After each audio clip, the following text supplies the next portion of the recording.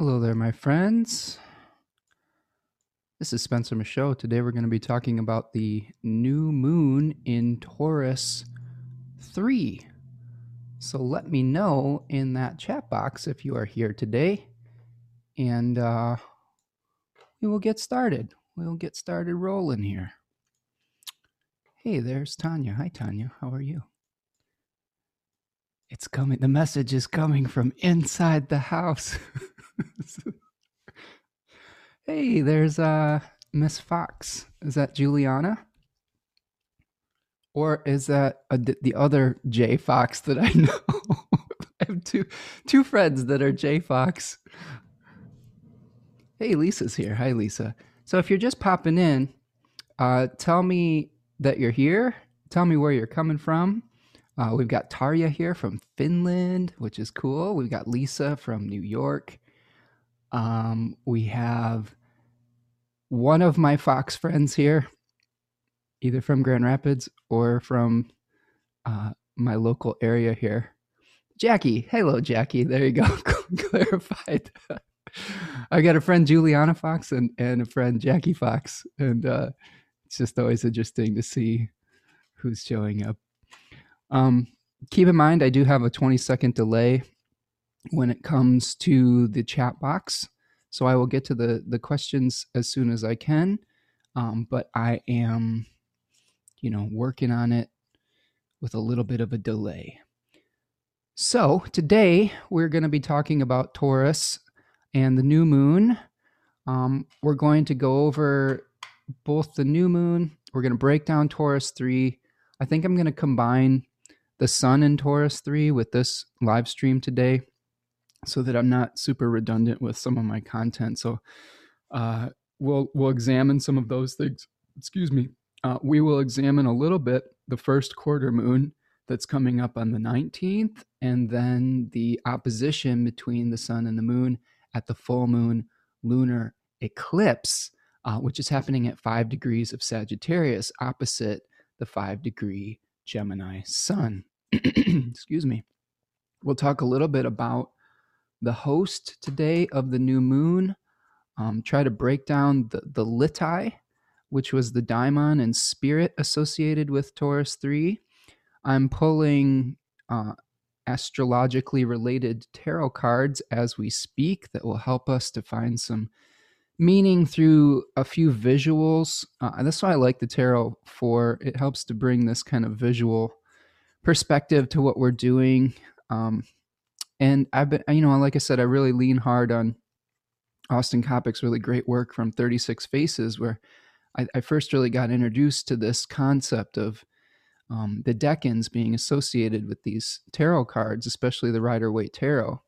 And it's really brought a lot of enrichment to what I've been doing with my astrological work. It's been very, very, very helpful.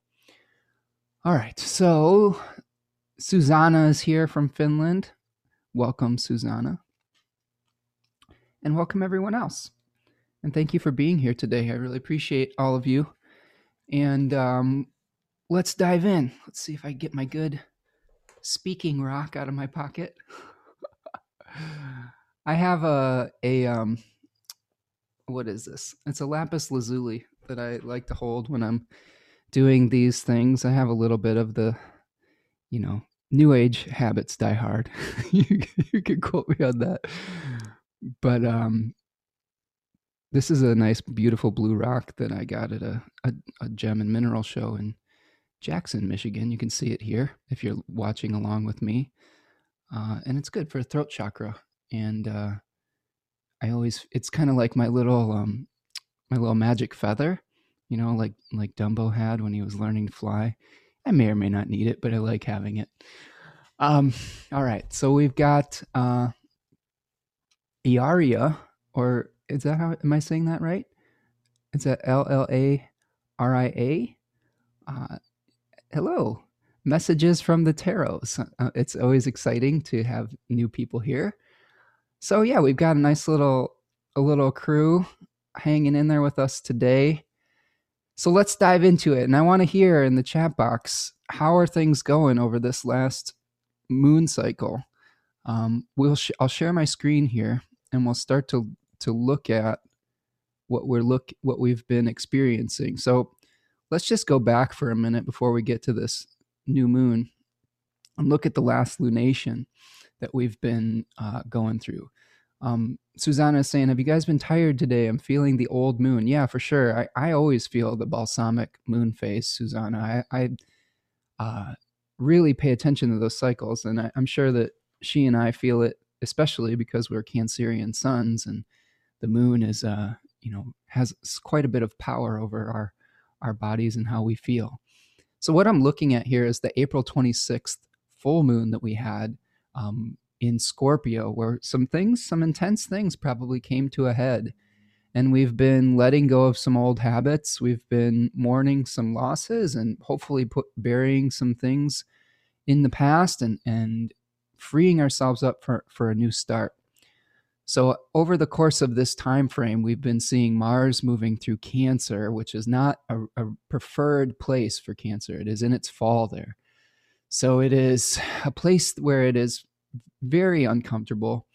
It has been wreaking havoc in our domestic situations, probably some conflicts potentially with the way that we receive and give nurturing with mother figures in general. We just had Mother's Day yesterday, so happy Mother's Day to all of you mothers out there.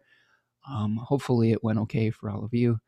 I've had stories of people saying that their homes have been penetrated like Mars. I mentioned in a video the other day that one of our neighbors literally drove their car through our fence and into our yard and destroyed a bunch of our bushes and completely annihilated the fence. I've had another friend who's been having some work done on the siding on her house, and they basically cut into her living room. So Mars is very much a player in our astrological timing right now. We're also seeing, as we've moved forward here, I'm going to go forward to the actual new moon because I think we can kind of deal with what we've got in the present. We've got all these planets that are starting to move into Gemini. So we recently had Mercury ingress into Gemini, its home sign of Gemini, and Venus in the past couple of days has joined Mercury in this position. So what I'm looking at here is the May 11th new moon. I'm recording this during the balsamic phase. So we still do have one day before the moon actually renews itself, but we want to be prepared the best that we can. And we can see that this new moon is going to be happening at 21 degrees of Taurus, the third decan of Taurus. Uranus is still co-present with the Taurus planets, so there is still the potential for some shakeups of our routines. I think that what I've experienced in the last few weeks is there are things that I normally would like to do during Taurus season that I've come to count on over the years for pleasure, but also for the type of work that I want to be able to get done.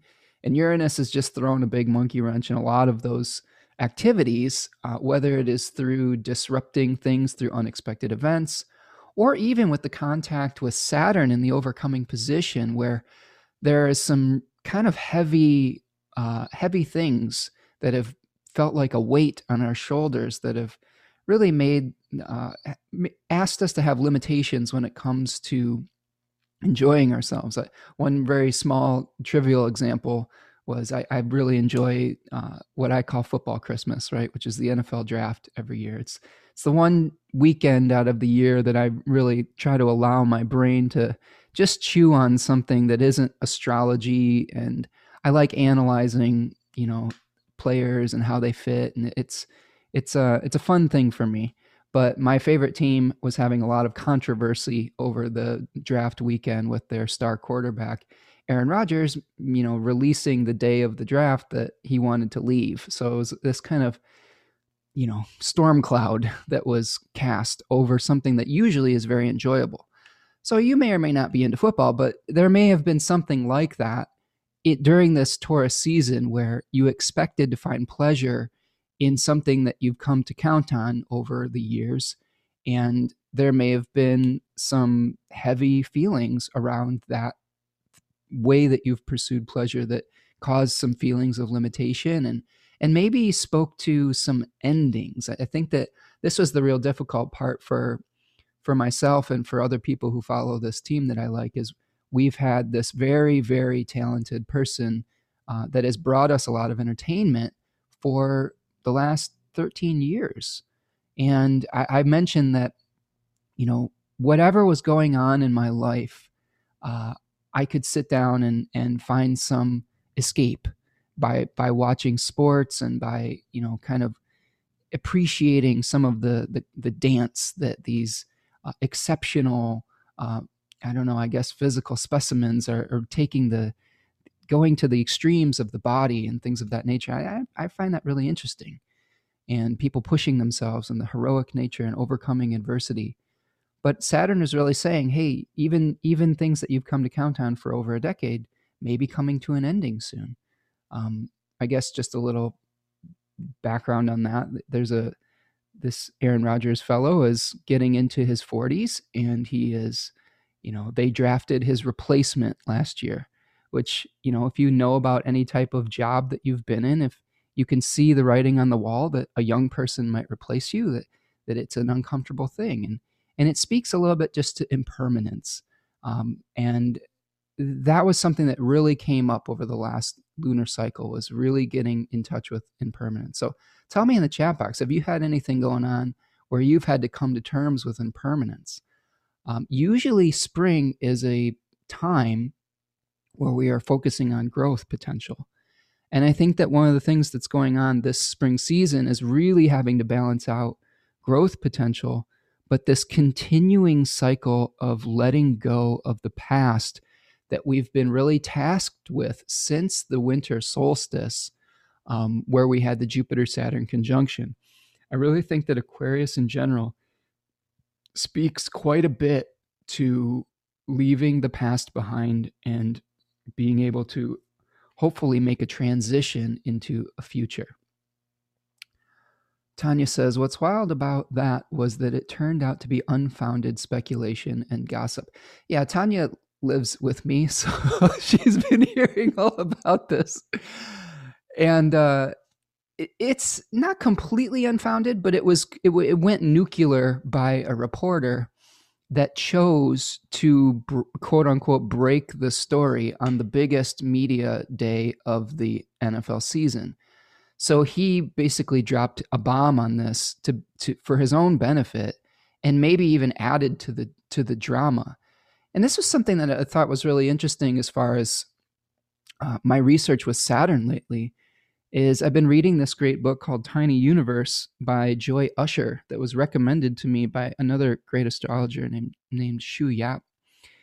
And they talk about Saturn in that book, especially Aquarius, and Saturn's role in Aquarius is trying to control a narrative and only telling you certain information and rejecting other information. And that really seemed to be the case with this this little mini sports drama. Was there are definitely people out there that are trying to control the narrative by choosing when to give inspiration, choosing when to give information, choosing to eliminate information when it suits a particular narrative. I saw this today, and I wanted to bring this up because it really is having an effect on me as far as like the collective. I saw a story that lawmakers in Oklahoma are trying to make a law to make it illegal to teach about the history of racism in America. And that to me really spoke to Saturn's ability to control a narrative by eliminating certain facts. And it makes me, I have to admit, that particular story made me very, very angry, because censorship is something that I'm not a big fan of, especially when it's censorship to try to uphold white supremacy. So that is something that I think we're really seeing at this pushback with, and it is happening sort of on both sides of a political spectrum. I spoke about this in my Venus and Gemini video the other day, is that when we talk about the buzzword like cancel culture, we're seeing people that are on the more liberal side of the political spectrum trying to eliminate certain voices to make things more, hopefully more fair and equitable for people moving forward. But we're also seeing people on the conservative side eliminating certain narratives that aren't fitting within their ideology. So I think that we're definitely seeing it all over the spectrum of belief system, where people are only hearing what they want to hear and really trying to cast into darkness information that isn't about, that doesn't fit their control. And that to me is really, really fascinating. And it's really exacerbated by the North Node in Gemini, um, having this proliferation of different sources of information, casting things into doubt. Mercury likes to cast things into doubt. So we have Mercury hooking up with the North Node around this new moon also, which is contributing to this flood of information, this flood of questioning things. Mercury is a planet that likes to question things. And right now, the host of this new moon, Venus, is in Mercury's sign, having us question, things in our relationships, having us question how we use our resources. Tanya can attest to this, but we've been having lots of conversations on how to use resources in our household lately. And Venus is going to be helping, I think, with that, to try to bring some unity and some grace to those conversations, and begin to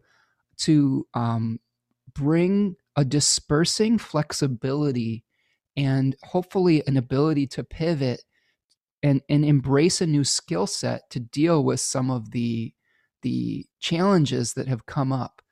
One of the things that I think came up recently was a trine between Venus and Pluto as Venus was leaving Taurus. So things were coming up, and we were seeing maybe a highlight of things that have been repressed for a very long period of time. And we have to deal with those things in a way that is, sober. That's what Saturn's asking us for in its more higher function, is sobriety to restore right proportion to situations. So I'm looking at the chat box here, and Tanya says, kicking off an air age with such heavy Saturnian influence probably exacerbates this. All this mutable energy is probably going to put some zip on that too. Yeah, I agree 100%. So yes, the air age, right? We had that Jupiter-Saturn conjunction in Aquarius, where we are kicking off this decentralization of power. We had the consolidation of power in physical resources and physical growth. A small percentage of people gained an enormous amount of wealth through exploitation of the earth and its resources. And certain countries that had access to more physical, natural resources were able to amass great wealth, whereas other countries that may have had less land or not as fertile land probably fell behind a little bit. And in this air age, we're going to see that decentralization process, where hopefully that will begin to restore right proportion to the haves and the have-nots. But we'll see. The challenges with that is that we don't necessarily have this centralized source of information. We don't have this centralized belief system that everybody is able to come on board with. We have a lot of different voices now struggling to establish themselves as, quote unquote, the voice. And I don't know if that's ever going to be the case. I think that we may have to come to terms with the fact that there are going to be many, many, many different voices in this conversation, and we have to try to make sense of that and find an equilibrium within that. So that's just kind of what's going on with kind of the sky in general. The other thing that's going to be happening over this lunation is Mercury is going to be making a number of squares to Neptune, so there may be some confusion with the facts, and some details may get fudged along the way. Of course, this lunation is still in a square to Saturn and Jupiter, although Jupiter will be moving into Pisces shortly after the new moon on Thursday the 13th. So a real big shift with Jupiter and Pisces, and I'll do another video on Jupiter and Pisces and try to go in depth in that. But Jupiter is going to be returning to its nocturnal home, which hopefully will lead to some good fortune coming in the Piscean area of your life. I think that it's quite an improvement for Jupiter. Um, and it's only a taste, though. It's only a preview. It's sort of like you're getting a taste of what could be the good fortune, because it's only going to be in Pisces for a few weeks, and then it will retrograde back into Aquarius in the summer. It will then move into Pisces for good at the end of the year in December of 2021. So 2022, I'm looking forward to 2022. I'm just kind of biding my time over the rest of this year. We've had a slight improvement over 2020, but we're not quite out of the woods yet with everything. And I think we're still trying to figure out what the world looks like and what our place in it is now that we've had these big changes. All right. Lisa says, also areas with resources have been exploited by others. Yes, definitely. Jennifer is here. She says, yay. Tarya says, yes, Jupiter. Yes, we have some excitement over Jupiter moving into Pisces, and deservedly so. That is a very, very nice place for making your dreams come true. I know that that's sort of cliche when we talk about manifestation, but I think that Jupiter in Pisces is one of the placements in astrology where if you can dream it, you can bring it into reality on some level. So I really do think it's important to maybe start figuring out what kind of dreams you have and what kind of things that you know, what your motivating principle is. Because when you can come into alignment and harmony internally, then your external reality can follow suit and become, the agent of change. This is something I've really been working on lately, is really trying to come into internal harmony before I take action out in the world. Because if I take an action before I've come into alignment with myself, it is not, it's set up to fail.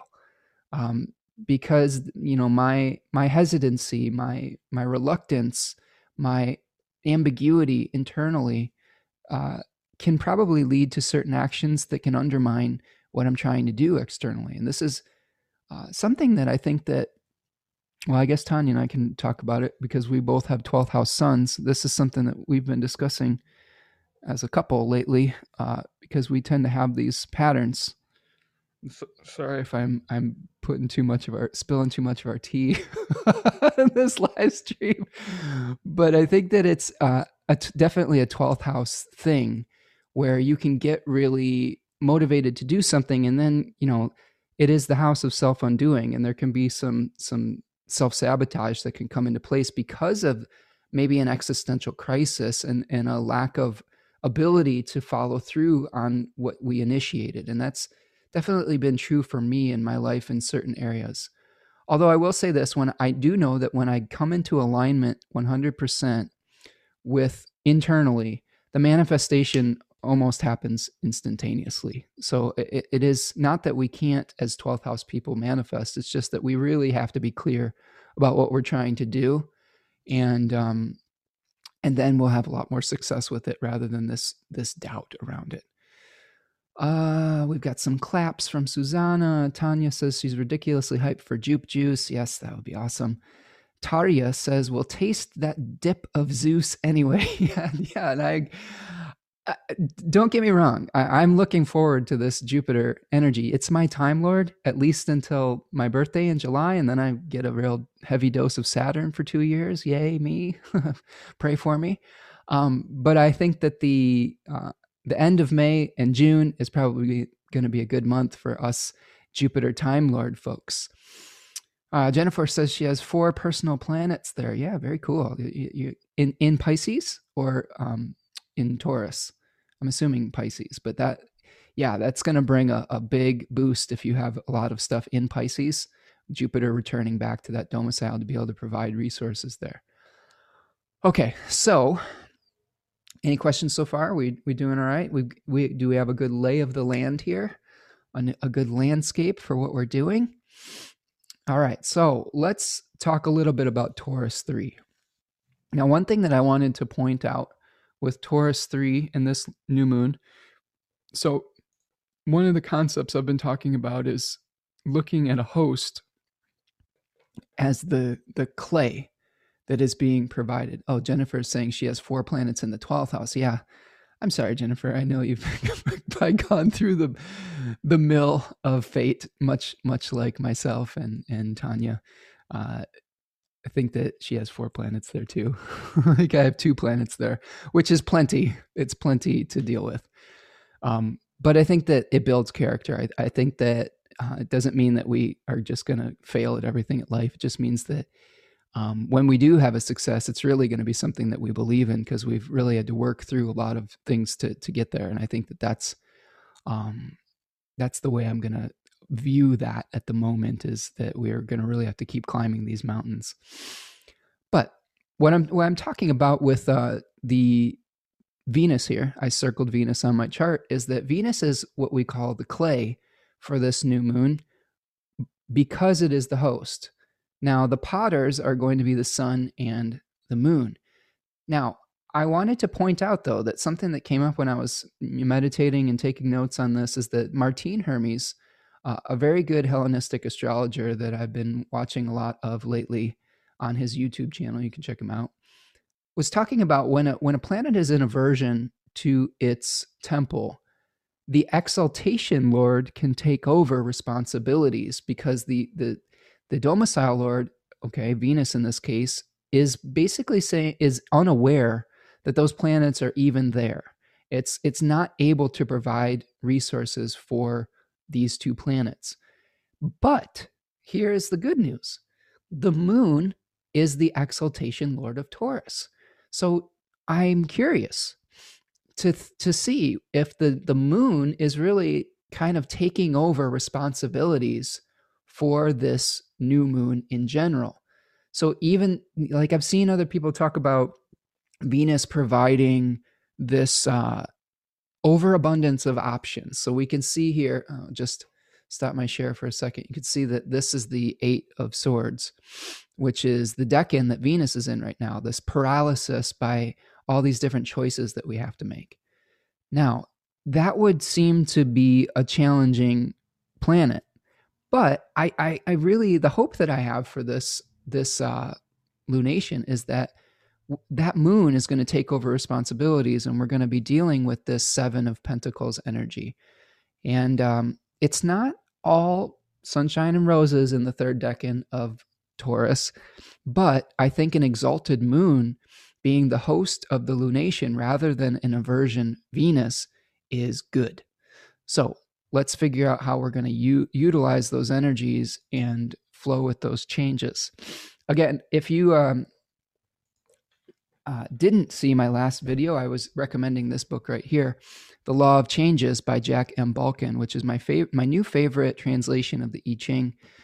It says the I Ching and the Philosophy of Life. He is a professor of law at Yale, but he did this kind of like side project to translate and give clarity to the I Ching, and it's really, really good and very, very accessible and practical, and he's very intelligent. Highly, highly recommend. Okay, Susanna says, I'm getting Jupiter as my Time Lord next. So done with 2 years of Saturn. Oh, so we're going to be switching, fortune here.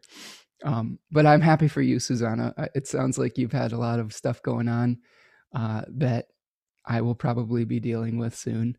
And, sometimes we're on the top of the wheel and sometimes we're at the bottom. So the wheel keeps on spinning.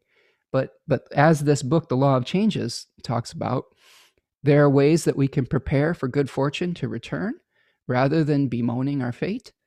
There's ways we can prolong some of the good fortune if we are experiencing that. And there's ways that we can use the good fortune we're currently experiencing to be generous with others, to uplift others. So those were 3 things that really stuck out to me about this book. It talks a lot about how to utilize the I Ching to cultivate character. This is something, it's a character cultivator.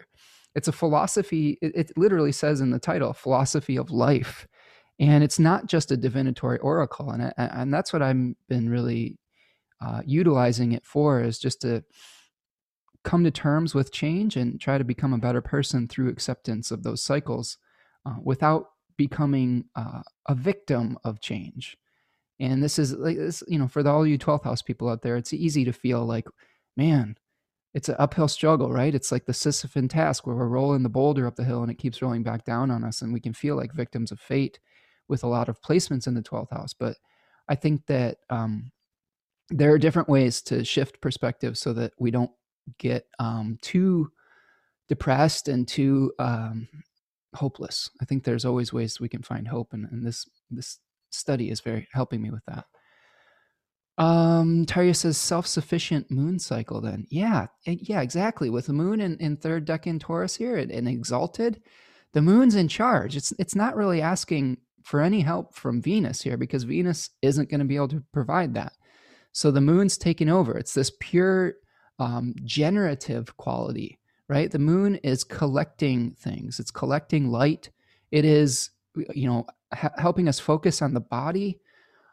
It's helping us to eliminate things that will threaten what we've been trying to grow over Taurus season in general. So this is one of the things I wanted to point out with the new moon in Taurus 3. So Taurus 3 is the culmination of this story. And I'm going to show you what we're dealing with here. We started off, the story of Taurus goes like this. We have the Five of Pentacles, where we were making plans to prevent falling into destitution. We've got this Five of Pentacles card here, which is called worry.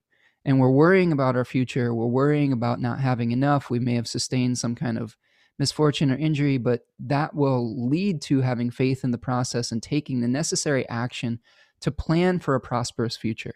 So this is a Mercury decan that is planning for material security. Okay. Now, when we get to the second decan, we have, this is called success. And this is a decan that is moon ruled, where we're able to bring things into fruition, and we have to use what we have created to be generous with others. Generosity and reciprocity can create more prosperity in the future.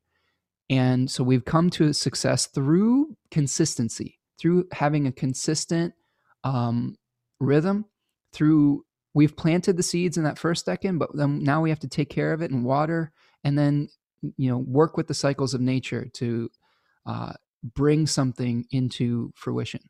Now, when we get to this decan here, the third decan and the Seven of Pentacles, okay, this is a figure. If we see here, a figure is he's leaning on his farming tool. He's contemplating the results of his work. This card was called failure, but success unfulfilled. This is kind of a negative. There's a negative connotation with this card in Book T and the Book of Thoth.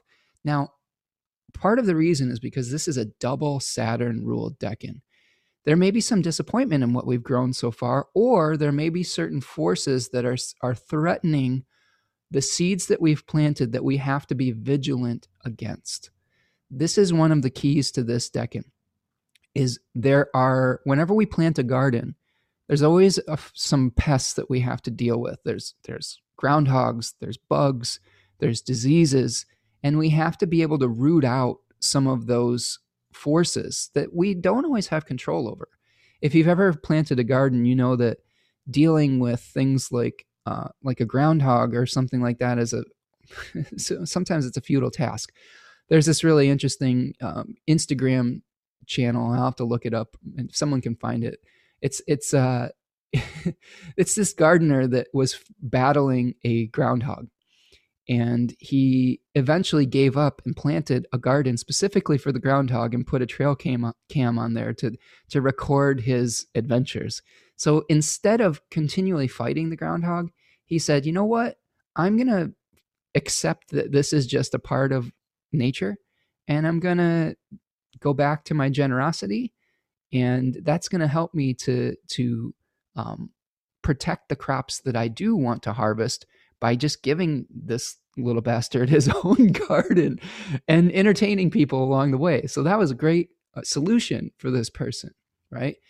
But there's some challenges here, okay? Saturn is a force that can threaten life. It is the opposite of life. It is that quality of contraction of life, and it was associated with death. I'm keeping an eye on the chat box here. Jackie says, what did it collect from its conjunction to Uranus just prior to the new moon? Yeah, that's interesting. And Tanya says, also looking to the spiritual for security. Yeah, that could be part of the Five of Pentacles there. So that is a good question, Jackie. What did the moon collect as it went into its conjunction with Uranus? Now, as I'm recording this, I think that we may still be getting it. So the moon is applying to Uranus as I speak within 3 degrees. So I would actually just pay attention to what happens today and see what comes to light. I have a feeling what it's going to be is that there is probably going to be something shown to you about how you use your resources, and you're going to probably need to shatter some old preconceptions around it to be able to move forward and to maintain faith and prosperity and abundance in your life. Again, Tanya can speak to this, but we've been kind of having some heavy budget conversations lately, and we have to make some changes with the way that we deal with our joint resources and things like that. But I think that it's positive. Anytime that you're shining light on something that has fallen into darkness, that can be healing. Remember, the sun brings vitality, and the sun is going to warm up that soil to allow for new growth to take place in the future. Lisa says, my son just told me an hour ago he set up a cam to watch a cottontail who made a nest in his yard. He has been trying to protect the rabbit from stray cats in the neighborhood. Yeah, it's always, I think, as gardeners, I think agriculture in general is almost working against natural forces, isn't it? It's us trying to control nature, and sometimes it works and sometimes it doesn't. And it's kind of a battle, isn't it? But I think that there's new forms of agriculture that things like permaculture, where we work with nature rather than fight against it. And I think we're seeing this with the transition to organic farming and things like that, moving away from large-scale industrial farming, hopefully, because that's exploitive of the earth and it's not working within the natural rhythms. It's something that is, giving this endless growth cycle that eventually will exhaust the earth and not allow us to have any nutrients really in the food that we create anymore. So again, I think that one of the keys to the third decan of Taurus is being able to work with the cycles of nature rather than trying to control them. Okay, I think that that's really a key thing if we're thinking of it from a very grounded, earthy perspective. Iaria, am I saying that right? Iaria or Loria? Is it Loria or Iaria? She says, you always suggest the best books ever. I am afraid I'm going to buy them all with this new cycle. you and me both. I have a book fetish for sure. And I have more books right now than I think I could read in a lifetime. But I like that. I like that there's endless possibilities in my house for me to read. And I enjoy sharing my sources because I always appreciate it when people turn me on to a new book. And one of the things I've tried to utilize as a second decan Taurus moon, and with Jupiter on the fixed star Thuban, which is the hoarding dragon in Virgo, is both of those placements speak to when I share my abundance, when I share my wisdom, it comes back to me sixfold. So if I try to hoard knowledge, eventually it's going to dry up and it's not going to be coming to me and flowing through me. So I really enjoy sharing sources because I just, every time I share a source, someone suggests a new book to me and things like that. Like I had a nice conversation with another Hellenistic astrologer who turned me on to a really great book that I think is going to be very, very useful in understanding these things with the Joy Usher books, Tiny Universe. And I think that if we just make that, if we normalize that, if we normalize sharing information, sharing our resources, recognizing that just because we are, not the sole source of this information doesn't mean that it's going to diminish our ability to help people with that information. In fact, when you share information, it can be more helpful, right? I think a lot of people in this field like to protect their sources because they are afraid that they're going to be, someone else is going to like, scoop them, right? And like, be the sole source of that information. And I think that's an ass backwards way of doing this, because if you're truly interested in serving your community with this information rather than your own ego, it doesn't matter if you're the only source or not. In fact, you're empowering other people to become self-sufficient, which I think is another Taurus theme, rather than having them be dependent on you. A lot of people in the spiritual community will tend to make people dependent on them by withholding and saying, I am the source of this information, rather than the divine being the source and being a channel for the source. I do not consider myself the source. I consider myself an open channel for this wisdom, and hopefully I can become a clear enough channel so that it can flow through me and to all of you, and eventually flow through all of you. Or it is flowing through you. It's not eventually, it is. You're just becoming to awareness of it, just like we all are. We're all channels for this, right? Ilaria. Okay. Ilaria says, my name is Ilaria. But no worries, it's not an easy name. Sharing information, empowering them. Love that. Yeah, exactly. That's exactly it. I'm not in control of your destiny. I am just a guide. And as a good guide, and as a good teacher, you want your students to eventually become masters. And you cannot fear, like Saturn, constantly being usurped, right? That's when Saturn becomes really destructive and really controlling and things like that. It's the fear of being usurped by a youthful power. And this is what we're seeing, I think, a little bit with this trying to control the narrative and control the information, is there is a certain section of people who are in power right now, like Kronos was, that are very, very afraid of losing their control over other people. And eventually, they will be overthrown, like Zeus overthrew Kronos. Now, the key, if people would really understand this, if you share power with other people, if you share wisdom, if you share knowledge, you're not going to have people uprise against you because they won't feel the need to, because they have enough to do what they need to do.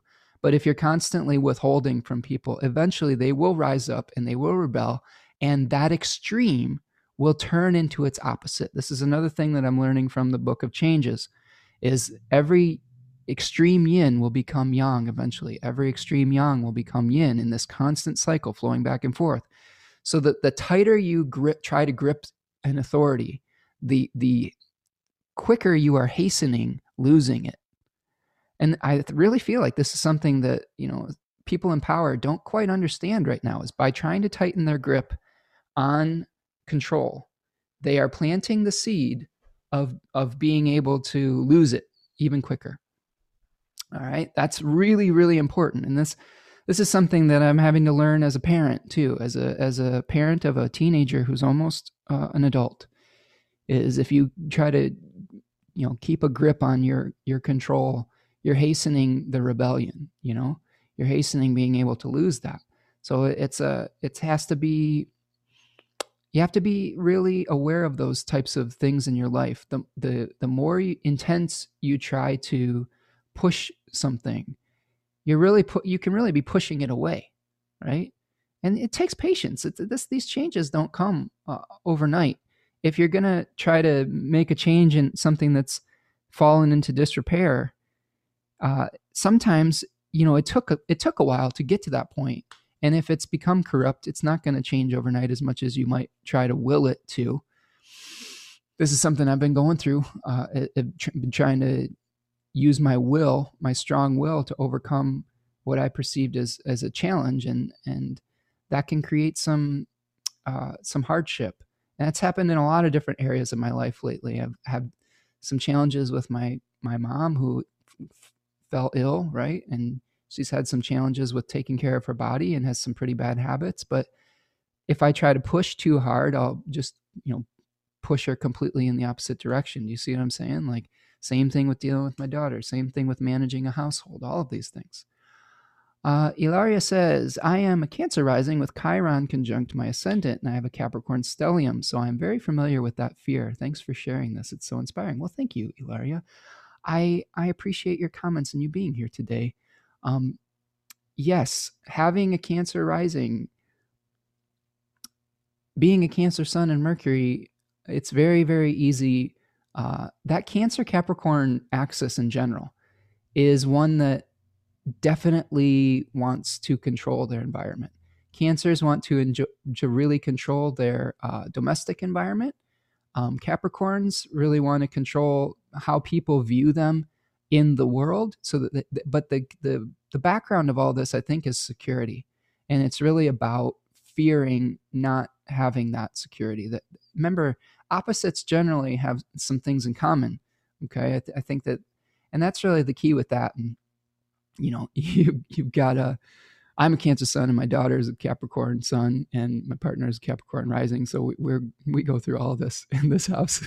Like, Lisa says, oh, wow, you have no idea how bang on this is. Well, thank you, Lisa. I'm happy that it is resonating with all of you out there. Susanna says, Ilaria, I'm a Cancer sun and Venus with moon and ascendant in Cancer. Yeah, so Susanna's probably dealt with some of these issues as well, I'm sure. Lisa has a daughter who is a Cancer, exactly rising opposite Chiron. So good. I'm glad that these themes are coming up for people and that I'm not alone with these tendencies. All right. So back to the new moon for a second here. Again, we are learning that when we push too hard, we can hasten decay. And decay is inherent in this decan. It is a Saturn-ruled decan. It is the point in the spring cycle where we've planted the garden.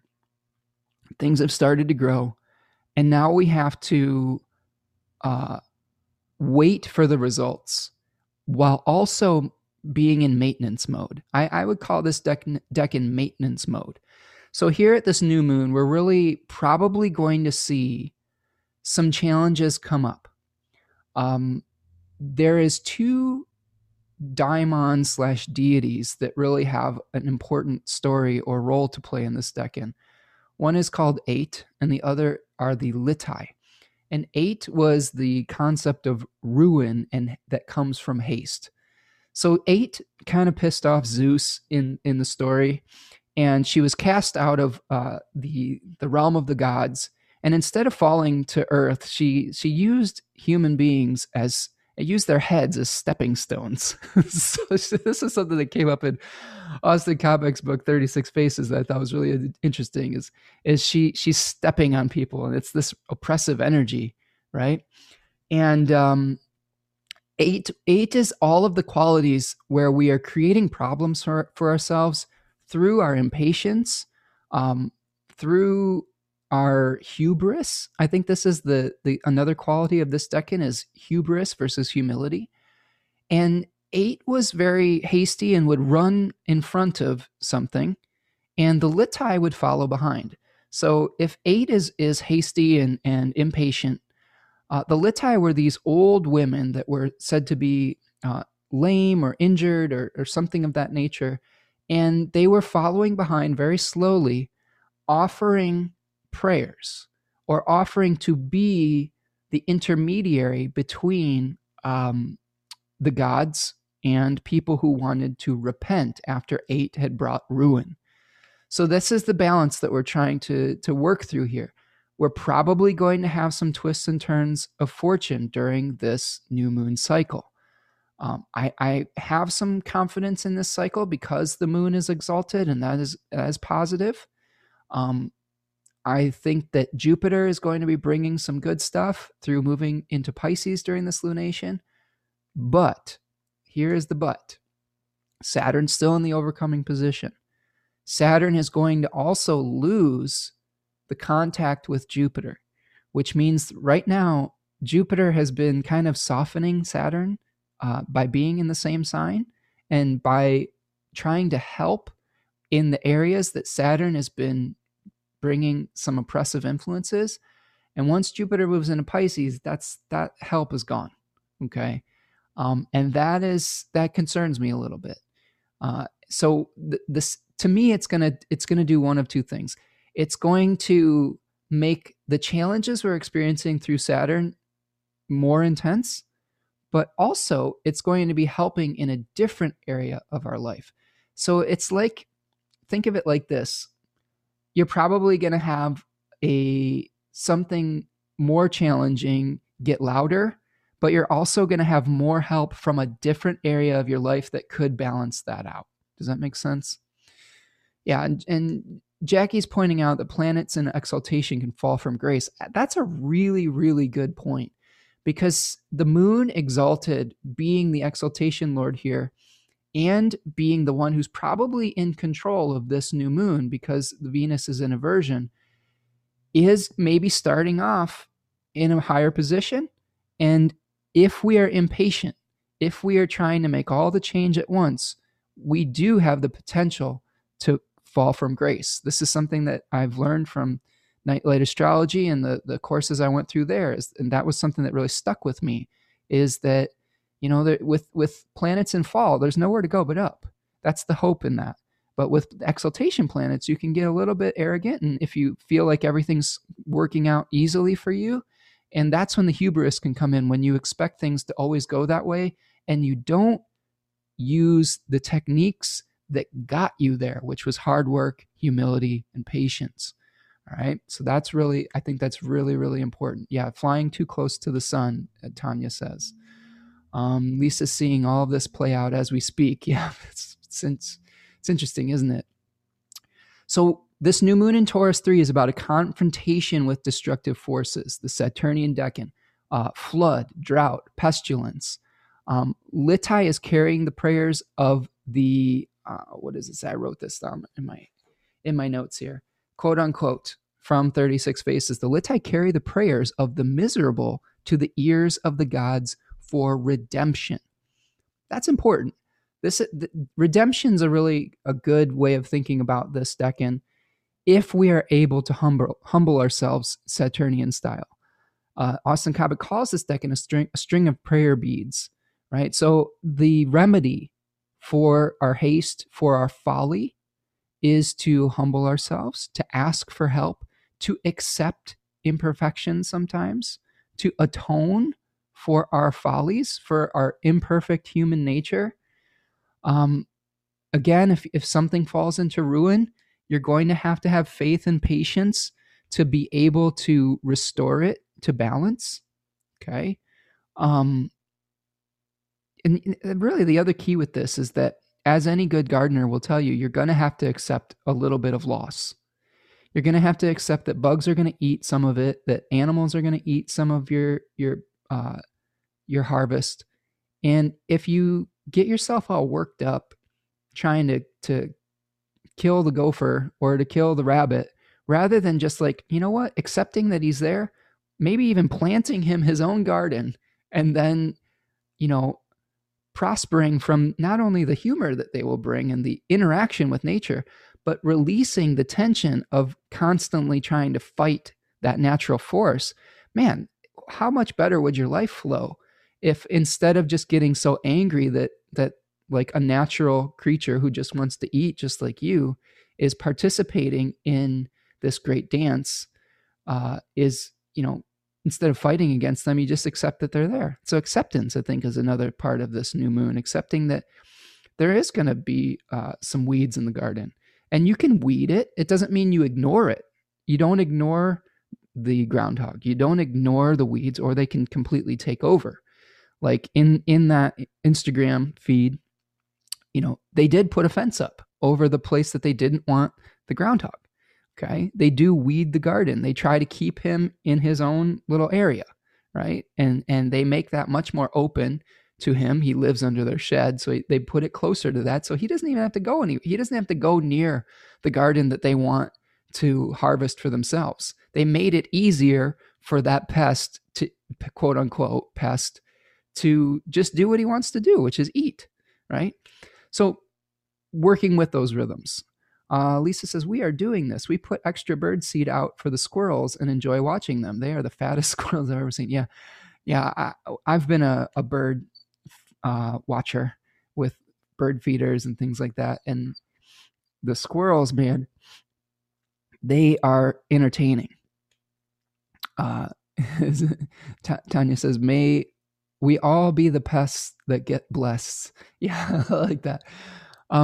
But yes, if you do put things out specifically for the squirrels, you're going to get a lot less frustrated with them eating the things that you're putting out for the birds. I agree with that wholeheartedly. And you get the entertainment of seeing these crazy little creatures going out and doing their thing, right? All right, so weed the fields. Be careful of falling prey to workaholism during this new moon.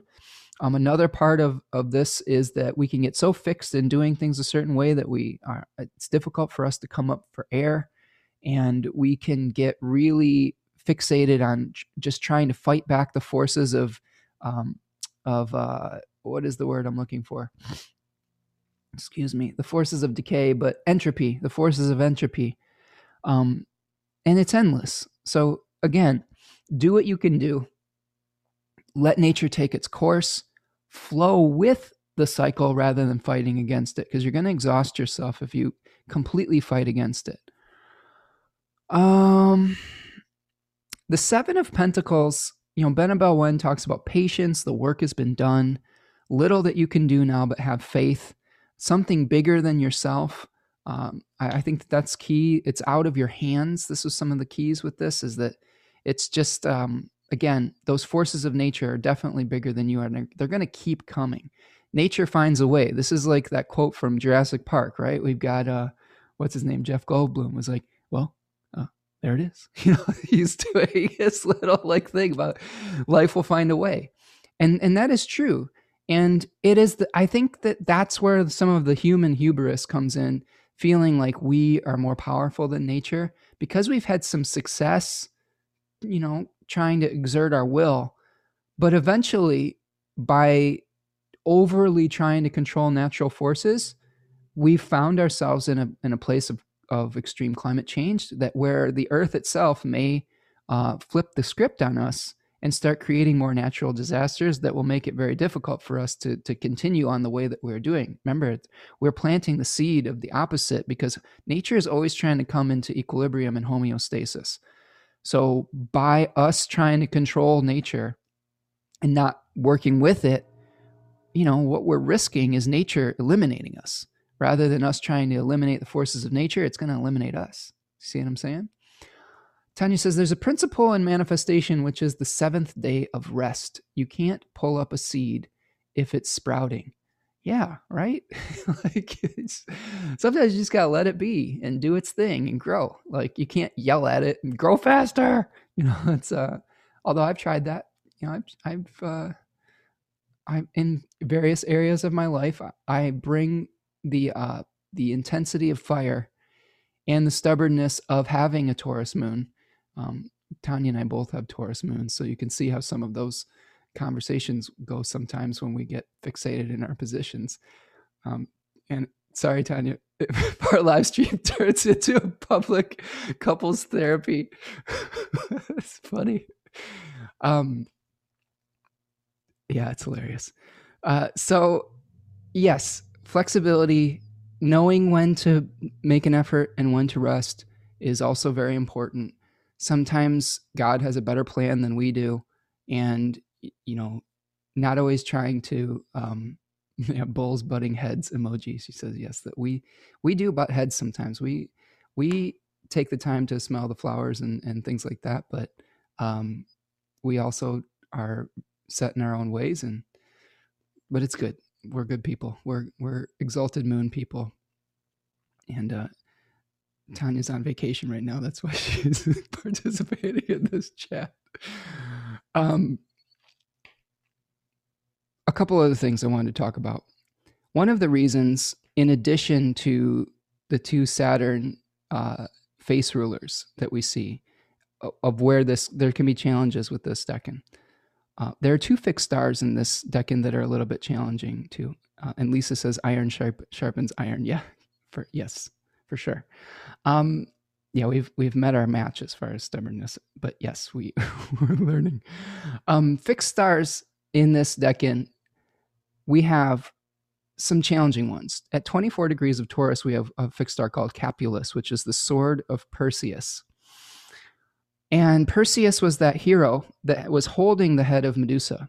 And in the head of Medusa, we have another fixed star in this decan at 26 degrees Taurus called Algol.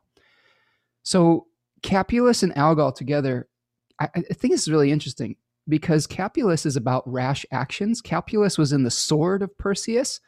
So almost think of that 24 degrees area as the 8 energy, the rashness where we may be just pushing the river on things and being aggressive about things. And we have to kind of take a step back and realize that we can't completely force things.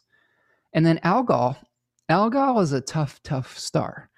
Algol was the blinking eye of Medusa. It's a blinking star. It's red, which was not good to the ancient people. You know, it looked like blood. It is eclipsed fairly regularly by another star that is kind of hidden. And when things become eclipsed and blink in and out of existence, to ancient people, that also was like, this is no bueno. This is not good. Like that thing keeps disappearing. But Algol is associated with intensity, passion, crisis, losing your head, but also protection from evil. So there are ways to utilize that fixed star very carefully to protect you from forces that could threaten you. In the Chinese tradition, they called this fixed star piled up corpses. So it has traditionally been thought of as a place of death, of extreme violence, and misfortune. So be careful, especially when the sun moves over Algol. And I'll look at that because since I'm consolidating both the sun in Taurus 3 video into this live stream, I'm going to talk about that a little bit as we go forward, maybe a little bit longer today. You don't have to stick with me through the whole thing. You can watch later if you have somewhere to go. But I've got like 4 videos to do this week and something else had to go. But just be very careful that you don't let your instinctual passion get the better of you when we have Algol placements. Again, you can utilize it to protect yourself, but there can be extremes that you can go to where you can overdo it, and that can create some destruction in your life. Ilaria says, I was born with Mars retrograde on Algol. Oh boy. I'm so excited to hear you talk about it. Well, hopefully I will be able to shed some light on that. That's a tough planet, especially retrograde to have on Algol. That is a planet that's in its exile and retrograde on a very malefic fixed star. And sometimes the planets that, if we have a benefic, it can bring out the better quality of it. But if we have a malefic on there, it can bring out some of the more challenging aspects of it. So I'm curious to hear your experiences about that placement with it. I know I've had friends that have prominent Algol placements that have literally seen people be decapitated and have had experiences with like corpses, things like that. So I hope that you've been spared some of that. But I think that the key with Mars on Algol is, you may have some really strong impulses for self-protection. And I think it's important to make sure that you are, utilizing, your center and not allowing some of those self-protective tendencies to get, I don't know, maybe out of control or something like that. Like this can also be, it depends on where it is. This is a really specific thing in a chart. It doesn't have to be you necessarily. Remember, a planet can represent other people in our life too. It is a thing where Mars on Algol could represent someone else who has a tendency to lose their head, right? Someone who could be very violent and things of that nature. Laria, did you say you're a Cancer rising? I'm trying to look through the chart here. Were you the Capricorn with the Cancer rising? Yeah. So that's in your 11th house. So this could come in forms of friendships, right? This could be friends that may lose their temper quite easily or be destructive or things of that nature. I'm just thinking off the top of my head, we've got Aries on the 10th house, and where is Scorpio? Scorpio is in the 5th. So it could also be a boss. It could be maybe even your kids or like things like that. Yeah, I wonder if you've had authority figures that have maybe overstepped some boundaries with you or something of that nature. So yeah, tell us your story. It says, I'm very scared of corpses and decapitation. My worst fears, I swear. I'm Cancer rising. Yes. Yeah. And tell us a little bit more if some of these things have come up, but those are just things off the top of my head that I think could happen with that placement. We'll break down Algol a little bit more in depth here in a second. So let's talk about the way that this is going to play out first. Okay, I'm going to go through some transits here.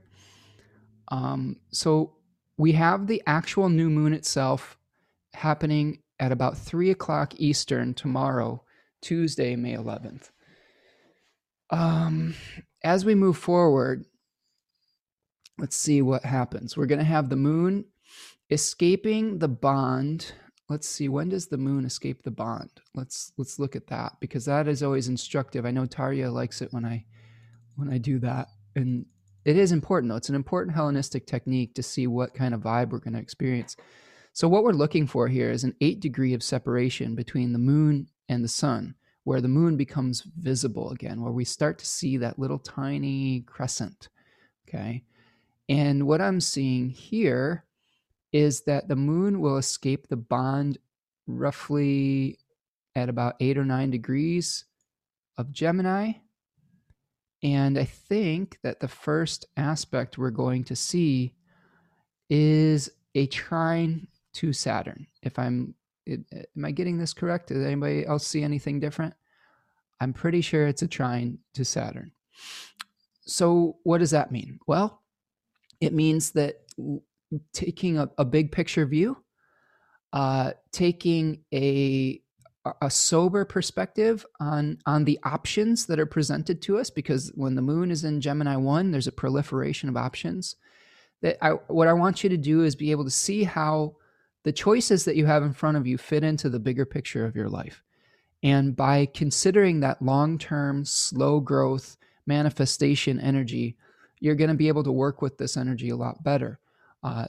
Since it's a trine, being able to be mature in your life and see how the overall blueprint of your life fits together and making choices based on that is going to be fruitful. Okay. It's probably going to be something where there will be an explosion of options around this too, because not only are we seeing the trine with Saturn, but the moon's going to be hitting the north node right around that time that it's escaping from under the bond here. And the north node increases things. It increases, it's like a gateway where things come into manifestation. So you're probably going to be offered a choice. Now, the north node at this time is going to be right on the fixed star Aldebaran. And Aldebaran is very growth orientated. It was kind of the fixed star in the eye of the bull that was associated with the spring equinox in the past before precession hit. But Aldebaran is all about maintaining your integrity rather than trying to get ahead at all costs. So there's probably options that are going to be offered to you. My recommendation would be to stay true to yourself throughout this time frame. Integrity is an interesting thing. I talked about this a little bit in Venus and Gemini video, but integrity is not necessarily about being a perfect moral person. Integrity is more about understanding your limitations and being an integrated integrity person, having the inner self reflected in the outer actions and the outer face that you put out to the world. It's like not promising more than you can deliver. It's being realistic about your capabilities and about what you really need to prosper and what you really need to be respected as yourself. Okay, so it's kind of like, I think the true meaning of integrity is don't promise more than that you can deliver. Try not to compromise your principles for growth, and you'll be okay. Okay. I'm looking in the chat box here. says Ilaria says, I've been bullied throughout all of my school years, and friends have always been very judgmental. Yeah, I mean, see, there we see Mars on Algol manifesting through that 11th house of groups and friendships, a sore spot, right? And I'd have to look at your entire chart to really kind of see the mitigating factors or places where you can find relief. But yeah, that makes a lot of sense that friendships could be a source of trouble with Mars in its exile on a very difficult fixed star. But yeah, Ilaria, if you want to reach out for a reading, I'd be happy to work through some of those things with you as well. And I can answer some simple questions here in the live stream. She says she's a tarot reader and a self-love coach. Yay. I like that. That is a great way to deal with maybe not getting the type of feedback from your collective friend group that is encouraging, is really turning internal and finding that approval in your center, right? I think that's a great way to deal with a placement like that, is really releasing the need to get approval from the group and cutting yourself off from people in your life that are pests. I think that's the key with, if we think about Mars in the third decan of Taurus, it's really Mars is asking us to sever and to separate. So there's probably people in Ilaria's life where she has to cut them out. She says, if they're abusive, she needs to say, that's enough. I need to weed the garden of those people that aren't going to respect me and respect my selfhood. And that comes from having good self-esteem. When you respect yourself, you will set healthy boundaries with people because you're not going to allow yourself to be treated in a detrimental way. All right. So I think that we've kind of unpacked the new moon itself. We're moving forward through the transits here. We see that the moon's escaping the bond around 8 or 9 degrees, I believe. Yeah, around 8 or 9 degrees of Gemini, conjoining the North Node, proliferation of options. It will then basically immediately trine Saturn. So again, using your Saturnian balancing. There may be something that you have to do that isn't fun, but it could really bring some positive growth into your life by eliminating that which is not serving you. Okay. Like I think that part of the thing of this new moon is this is weed the garden time. Okay. And Saturn's going to be helping with that. Again, I think taking that 30,000 foot view of your life and being able to see how the action you're taking today fits into the big picture is going to be very beneficial. A lot of the times, and this is something we've been discussing in my household, is we can get nose to the grindstone a little bit, and we have to come up for air every once in a while and see how this hard work is moving us towards our goals, our bigger goals. And a lot of times it's not about working harder, it's about working smarter. If what you've been doing is exhausting you and not producing the results that you want it to, a lot of the times it's important to pivot and to shift and to explore and get curious about different types of solutions. This is what all of these Gemini placements are asking us to do right now. The I Ching speaks to this as well. This is not a time where we're going to get the final answer to our problems, but it's a time for us to get curious and to remain flexible. Okay. We're not through to the other side yet. Okay. We're not through to the other side. And we have to be comfortable with some ambiguity. And without oversharing, this was part of my lesson over the past weekend, was I was uncomfortable with some ambiguity in our household. And I was trying to force the river, and I needed to accept that there's time has to pass before the ambiguity can be resolved. And that's an important lesson, I think, that we can all learn from this lunation cycle, right? Let's move forward. Let's look at, okay, we see the sun is going to hit Capulus around May the 15th. So next Saturday, I do think it's important that we slow our roll. Okay. This is something where you might want to be taking action, and we're going to see the moon is going to hit Mars on that day as well. So there could be some conflicts that come up within the domestic sphere due to some of our impatience. The sun will begin to make an applying trine to Pluto. So this may be another point in time that we see something that has been thrust underground, that we're going to be shining awareness on it. And it may be something corrupt through neglect. And again, the way that you deal with corruption is you can't deal with something that's become corrupt over many months or many years in one day. It takes time to unravel an elaborate knot, okay? And having patience with the process and having faith in the process is really important. Now, I did want to point, I'd be remiss if I didn't point out that Jupiter on Thursday, on the 13th, has moved into Pisces. So you just really look at the Pisces area of your chart for some kind of preview of some really good fortune that could come to pass around that thing. And I'm just thinking about this. I have Jupiter in my 8th house of shared resources. So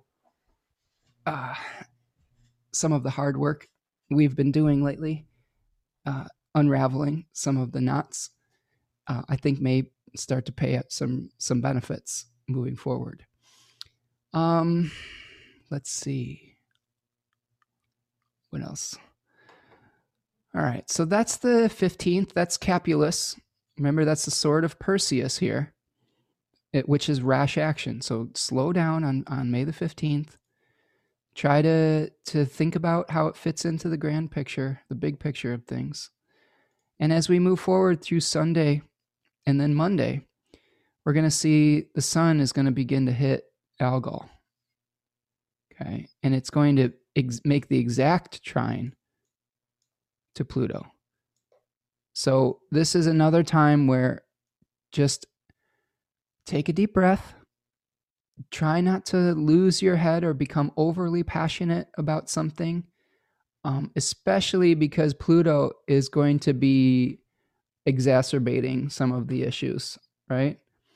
I think that it's important to recognize that Pluto is a planet that can blow little things out of proportion and minimize things of great importance. This was something I learned from Alan White, who was a really intelligent Hellenistic astrologer that had a lot of conversations with Robert Schmidt in Project Hindsight. And he was talking about the concept of nuclear fusion and nuclear fission with Pluto. So be careful not to let small issues blow up into this huge thing that creates a lot of irrational anger. But also be careful not to minimize a big problem. If there's something that is shown to you through the light of the sun to be a real issue, you have to have the courage to face it and to deal with it. And I think this is going to be a really important thing that's going to be happening around the 17th of May on Monday here.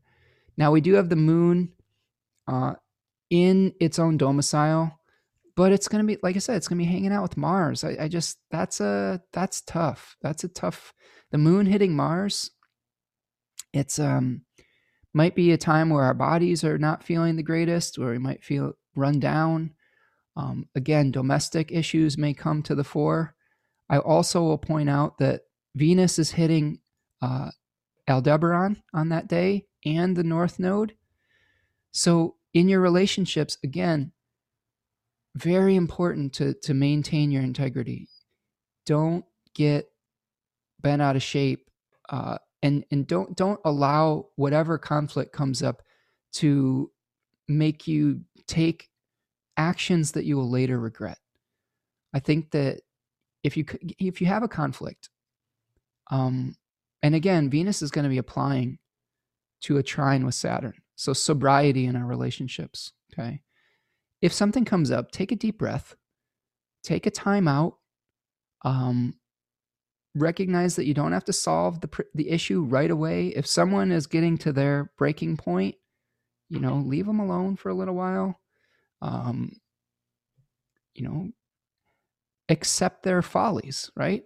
Accept their follies, pray for guidance, atone for mistakes in the past, but don't lord them over people. I think this is another thing that can be really damaging in a relationship, is if there was an integrity breach in the past, continuing to like base our future on it.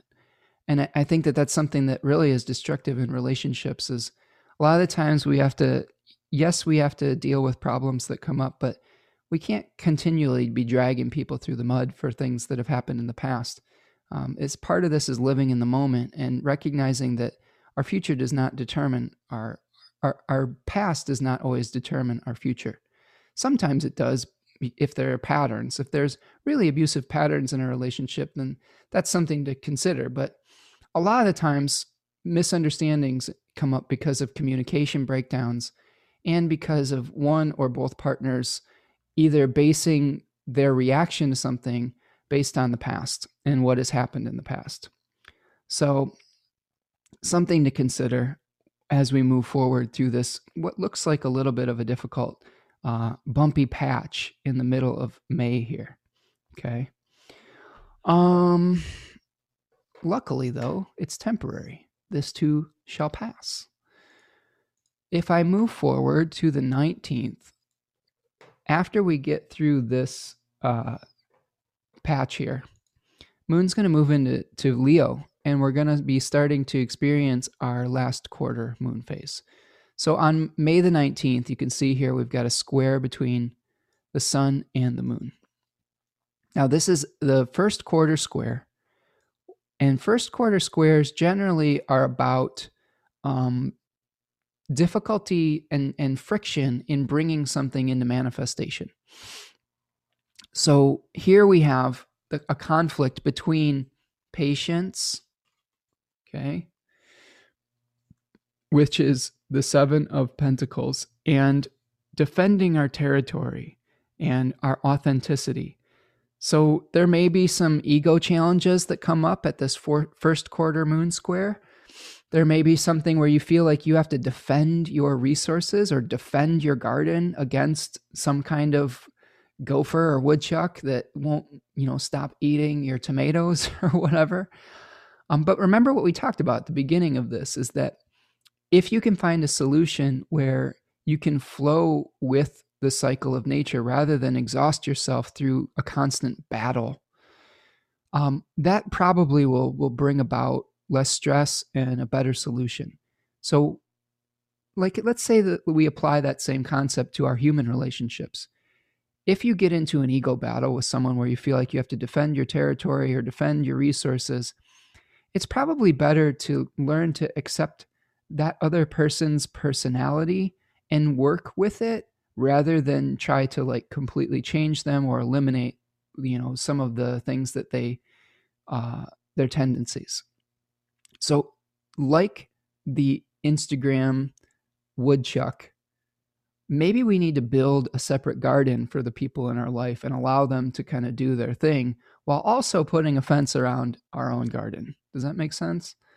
So, and I don't have any specific examples about this, but I think that you can probably infer in your own life where you may have a difference of opinion with someone where you just may have a little bit of a different temperament, and kind of accepting each other for who you are and trying to work with that person and their temperament might be the way out of that conflict and that challenge.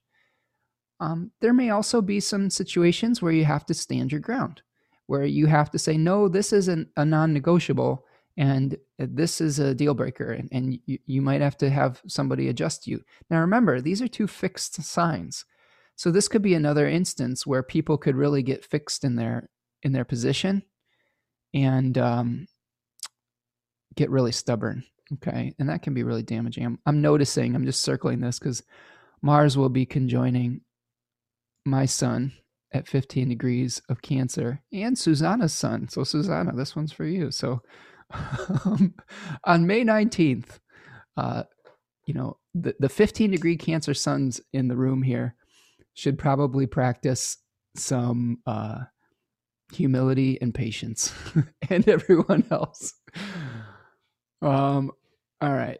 And this Mars placement is on the fixed star Canopus, so there may be a tendency to want to go exploring with this. Canopus was the navigator of the Argo. Canopus and Sirius. So those two fixed stars will have we may feel really antsy, like we have to go on an adventure or something, or we have to leave something behind, and just take a time out if you're feeling like you're gonna destroy your world here. All right, so that's the first quarter moon square on the 19th. Now we get into another kind of big deal here. On the 22nd, Venus is going to be making its evening rise. So that happens when Venus is separating from the sun by 15 degrees and becomes visible again. So this is a time where something's coming to light in that Gemini ruled area of your chart, where you've probably been working on something behind the scenes really intensely, but now something becomes visible again on the 22nd or the 23rd. I really mark this day down as an important day for some big changes that are going to be happening, because it's kind of right before the eclipse. We're seeing something that was invisible becoming visible. This was called a moment of phasis in traditional astrology, an omen that is speaking very loud. So really pay attention to what is happening with Venus on the fixed star Rigel, which is is Orion's foot in the river, the Eridanus, the river that takes the barbarian to the wisdom and humility of Hercules. Okay, so this may be the first step in bringing harmony to disparate opposites. Venus is in Gemini 2, which is that card with the 9 of swords, where we're feeling like just torn in a lot of different directions, and Venus is trying to unify opposites. So we may finally be finding a way to, we've been shown all these different directions, we've been shown all these different differences between us and other people, and we may finally be able to bring some kind of harmony to the table and start to unify those opposites in a way that will bring better cooperation in that area of our life. So pay attention to the 22nd of May. I think it's an important day for starting to bring some peace of mind. All right, if we move forward from that, the last really big thing that we have in this lunation is a full moon. So we keep going, and we're going to see we've got an eclipse. All right, so this lunation comes to fruition on May the 26th with an opposition of the sun in the first decan of Gemini and the moon in the first decan of Sagittarius. Now, I'm going to do another live stream around this period of time to break it down in depth, but one thing I want you to notice is that Saturn has turned retrograde. So we're going to be reviewing some things that we've been dealing with Saturn and the Aquarius area of your chart. We have an applying opposition between Mars and Pluto. Oof, that's a little rough. Mercury will be co-present with the sun as the host, but Jupiter will be in a really nice position to be hosting the moon. Okay. This opposition is really going to be about action versus paralysis, options versus moving towards our goal. The moon in Sagittarius 1 has some synchronizations with the 8 of Wands, which is about moving quickly and saying, I'm finally going to take an action to do something. So we may feel torn between moving on all of the options that we have. But yeah, Jackie, she says Mars opposed Pluto. Oof. I agree with that. Oof. Something may be coming to light, especially with the way that you deal with the balance between your public and your private self. I think that's one of the themes of this axis is family versus, society. So, some conflict in your domestic sphere may be making it difficult to do some things out in the world, depending on where this falls in your chart. Just take extra care around this period of time. remember, eclipses were sort of malefic events in traditional astrology. Don't charge your crystals up or perform, I don't know, any weird rituals that aren't focused on like propitiating, Rahu or Ketu. Uh, those are the only ones I would recommend, is what I'm trying to say. When we do rituals here in the house on eclipses, I believe this is a Ketu one. So we'll do a Ketu ritual where Ketu is sort of associated with Saturn and black rice and things like that, where we're trying to say, hey, Ketu, only remove that which is necessary, right? It's say, please be gentle in what you're removing, because full moon eclipses are about endings. They're about really the end of a chapter before we get to the supercharged new moon, which is going to be happening on June the 10th. Okay. So this will be the beginning of a big transition period where we're going to be ending one chapter and beginning another one. So just be kind to yourself around that period of time. Don't stare at it. Don't look at it. Sphere and Sundry has some really good rituals that you can do to propitiate Rahu or Ketu around this period of time, to hopefully have the eclipse be gentler for you. I know, like, I had an eclipse in my 6th house at one point in time, where I bit into a really chewy piece of jerky and I cracked a tooth. So I was like, oh no, I'm losing a tooth, like kind of things like that. Like, so just be vigilant around this period of time.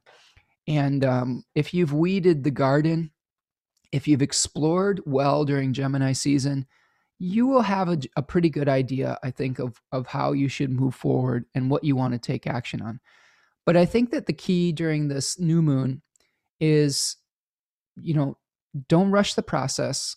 Work with the natural forces. Before you can make that really big new start, you're going to have to let go of some of the old patterns that may be blocking you. And a lot of those things are probably internal. All right. So if you can come into alignment, come into integrity internally, it's going to be a lot easier to take action and make the right choice based on your integrity when you get to this point, this May 26th full moon eclipse. Okay. All right. So let's do an I Ching and wrap this up for the day. Anybody have any questions while I go through this, or have any? I appreciate you all being here today and all of the adventures that were going on. Thank you to my wonderful partner, Tanya, for her insight, for her patience. Hopefully I haven't overshared. Probably did. So it goes. We are looking at number 64, which is called Before the End, which I think is really, apropos, because we are going to have some kind of ending at this lunar eclipse. And this is the lunation right before that ending. So we're trying to tie up loose ends. We're trying to get across a river. This is in this hexagram, they talk about a little fox that is trying to cross a river that has ice on it. And he has to step very carefully so that he doesn't fall into the river. He has to measure each step. And if he goes too quickly, he could fall into the river and all his progress could be lost. If he is very careful, if he's very vigilant, it's much more likely that he's able to get across without getting himself wet and putting himself in danger. So this hexagram is also called Before Completion, Not Yet Across, Before the End, Nearly Home and Dry, Bringing Order Out of Confusion, Exercise Caution and Circumspection. Now, this is moving to a hexagram number 38, which is called Opposition, Estrangement, Misunderstanding, Different Points of View, Polarity, Diversity, Creative Tension, Finding Community Within Difference. One changing line before we get to that and talk about that. It's line number 1, and he says, he gets his tail wet. Humiliation. All right. So this is the fox trying to cross the water too quickly and getting his tail wet. This is a setback that could have been maybe avoided through prudence. Now, one of the things I like about the Book of Changes is that none of this is set in stone. This is a warning. So I think that through you being here today or listening to this podcast, if you realize that there will be something where you're going to have to slow down and practice extra vigilance, you may be able to prevent this negative outcome. Okay. That's what I like about this. It's very practical. It's very grounded. Resist haste. Live with some of the ambiguity. All right. I know that we want to resolve all of these questions that we have in different parts of our life. And sometimes we just need to work with the quality of time and nature to allow the answers to come to us. This is really the key to Gemini. Gemini is not about answers. It's about asking the right questions that eventually will lead to choices and to answers. Right? It's the asking the questions that eventually lead to birth. It's pregnancy. It's the splitting of cells in the womb, in mitosis. Okay? So, yes, hold your horses, Lisa. Yes, exactly. Explore. Get curious. This is a time for getting curious, practicing flexibility, practicing caution. It says, I wrote down some notes I had with this line. Let things take their natural course. Don't push. Don't be like 8. You may be tempted to rush things like ruin, like 8. But if you do, you will have to repent, and the litai will have to be propitiated through prayer, right? It says to respect a delicate situation. Forcing it might make it worse. If you're in a situation that is tenuous already and you have a desire to end the chaos, if you do it too early, you can create a setback. Okay, so again, heed your limitations, resist premature action, get curious, live with some of the ambiguity for a period of time. Susanna says, how would you feel about going shortly through the house placements of the eclipse where it happened based on each rising sign in your next live? Yeah, I'd be okay with that. I will do that. That's a good feature. Yeah, because the eclipses are important. And I think it's good to kind of see what area of life we're going to be trying to bring balance to with that. I could probably do this with this moon really quickly if you want. But again, just to bring this this I Ching reading to a close here, patience is the key. You may find yourself in a situation of conflict and a misunderstanding. Try to communicate the best that you can. Respect the opposite viewpoint. This is about listening, right? Gemini is not about, this is really the key to Gemini. It's not about just talking incessantly, right? I mean, you can have Sagittarian folks in your life that just talk and never listen. They can only hear their own viewpoint, right? I've seen that manifest. And Geminis have been accused of being verbose, but there's definitely an exchange with Gemini. A really enlightened Gemini is both a great listener and a great communicator. So being able to hear what the situation requires will allow you to make the adjustments like Mercury wants to make, like Hermes wants to make. Okay. So that's the key with this to get through this lunation. Now I'm going to back up for a second, and I will go through this real quickly, because I think this will be fun. All right. So let's start off very quickly so that we don't go 2 hours here, but let's say that you have this new moon happening in your first house. All right. This may be something where you're having to weed out something within the body, something where you're having to, this is for Taurus rising, okay? We're weeding out something within the body. We are getting rid of a bad habit. We may have something that is coming through potentially your neighbors, your communication style. Maybe an issue with siblings that affects you personally in the way that you view yourself. Okay, you've got Mars in the 3rd house right now. You probably have some conflict with the people in your immediate environment, whether they're siblings or neighbors or when you take short journeys, things of that nature. Just an example of this, the lease that I signed for my apartment had a Taurus rising, And since Mars has moved through the third house, we've had all sorts of troubles with our neighbors, including them driving through our fence and mowing down our bushes. So you could see a nasty Mars is causing conflict in that realm. Okay. So that's Taurus rising. Again, you're probably feeling also the weight of Saturn in your 10th house in public, really having to mature in the way that you deal with action outside of the home. All right, if we go forward to Gemini rising here, this puts the new moon in the 12th house. This puts Mars in the second. So there is some challenges with finances, the way that the skills that you use to support yourself, the resources you use to support yourself. There may be some secret fear with Gemini risings right now of not having enough that may lead you to take actions that could lead to a self-undoing. I would really lean into Venus in your first house right now and try to be conciliatory and curious and ask really good questions, and don't let your fear of your resources being threatened make you take hasty actions that could lead to a self-undoing. If we move forward to Cancer rising, oh boy, you've got Mars in the first house right now, really probably making you a little spicy right now, making your emotions a little bit rash, probably due to some fear of losing some security. And this new moon is going to be in the 11th house of groups.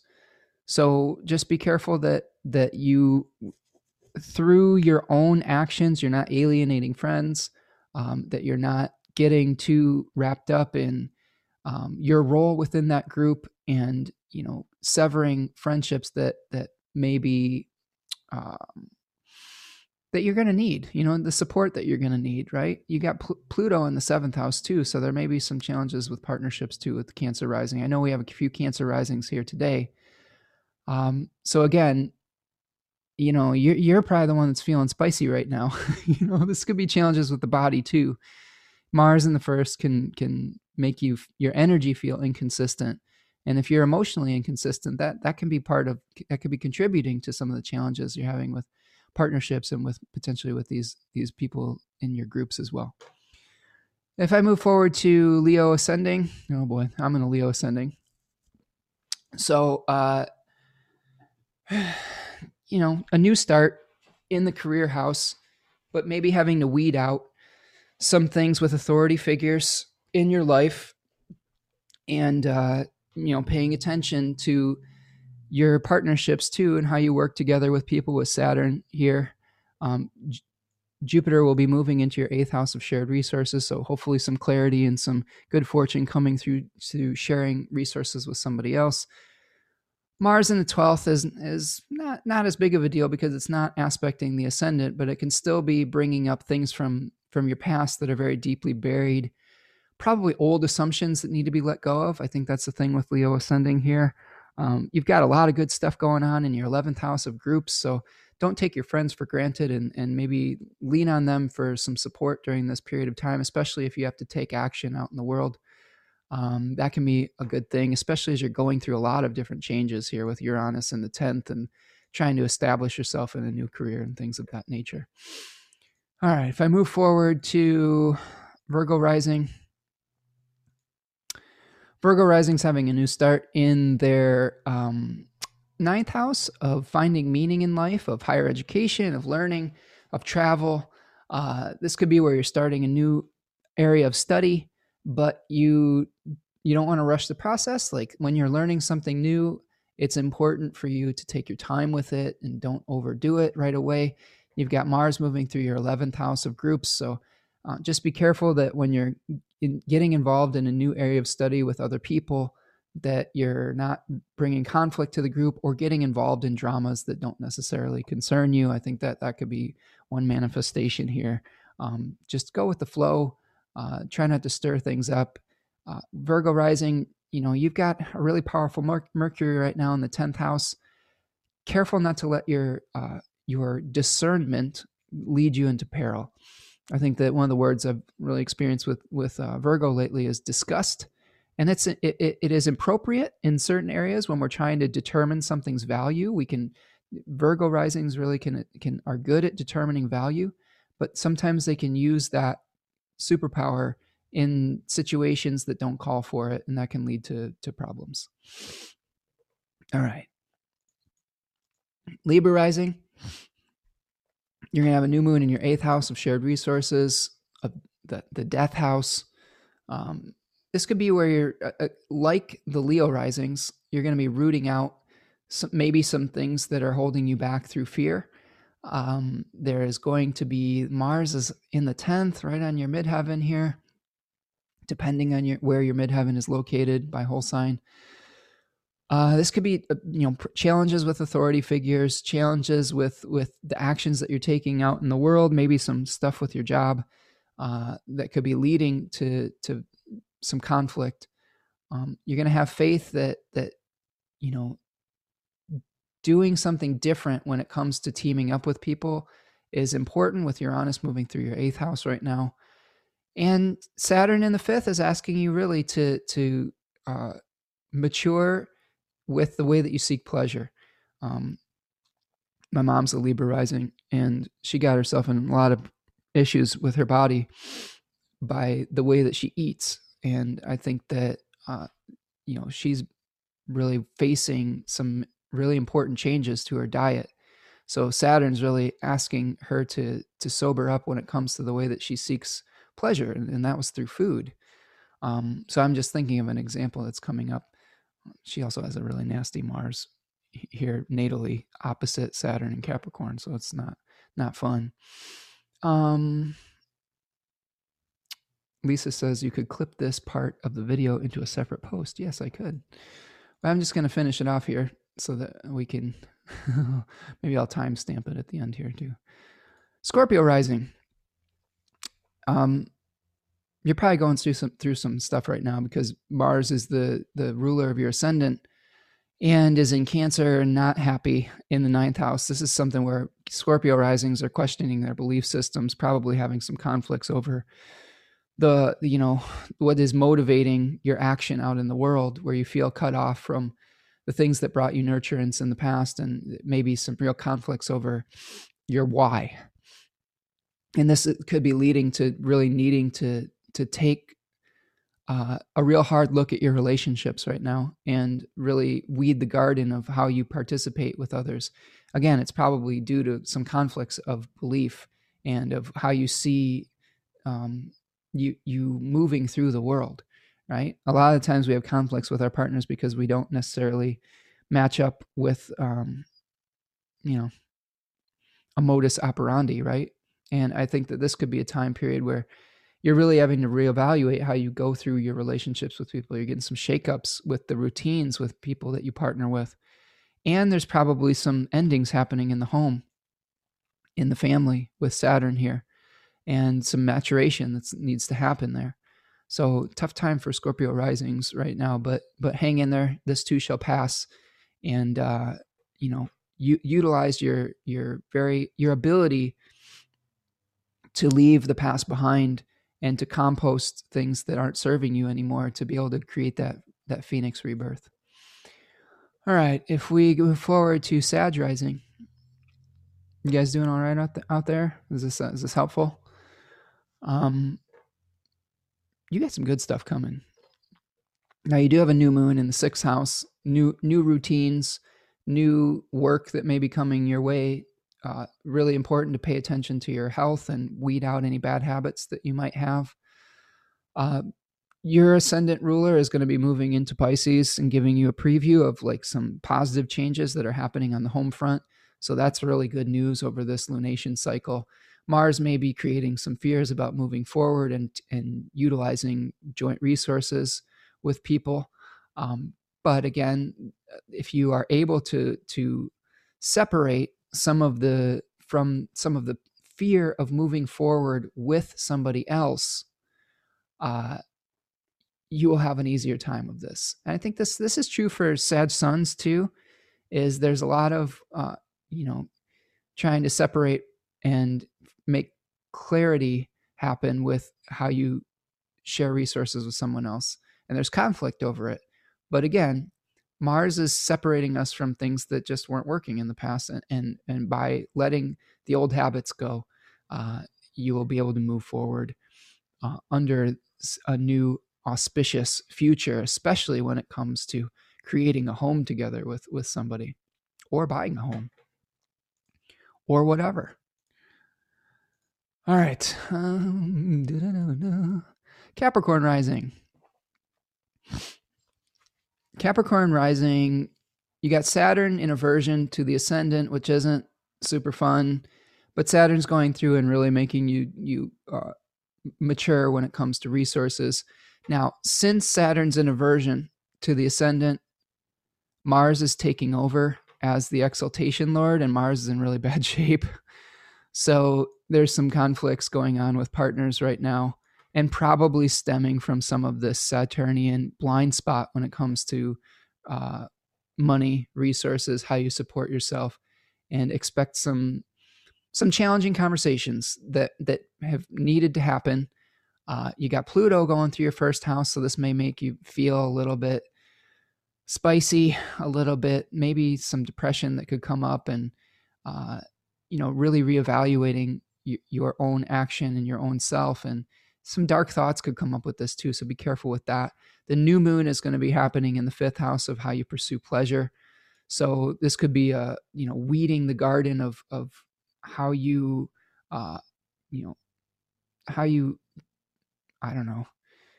entertain yourself, how you the food that you eat, any way that you pursue pleasure. I think that's really the key of 5th house, is pursuit of pleasure.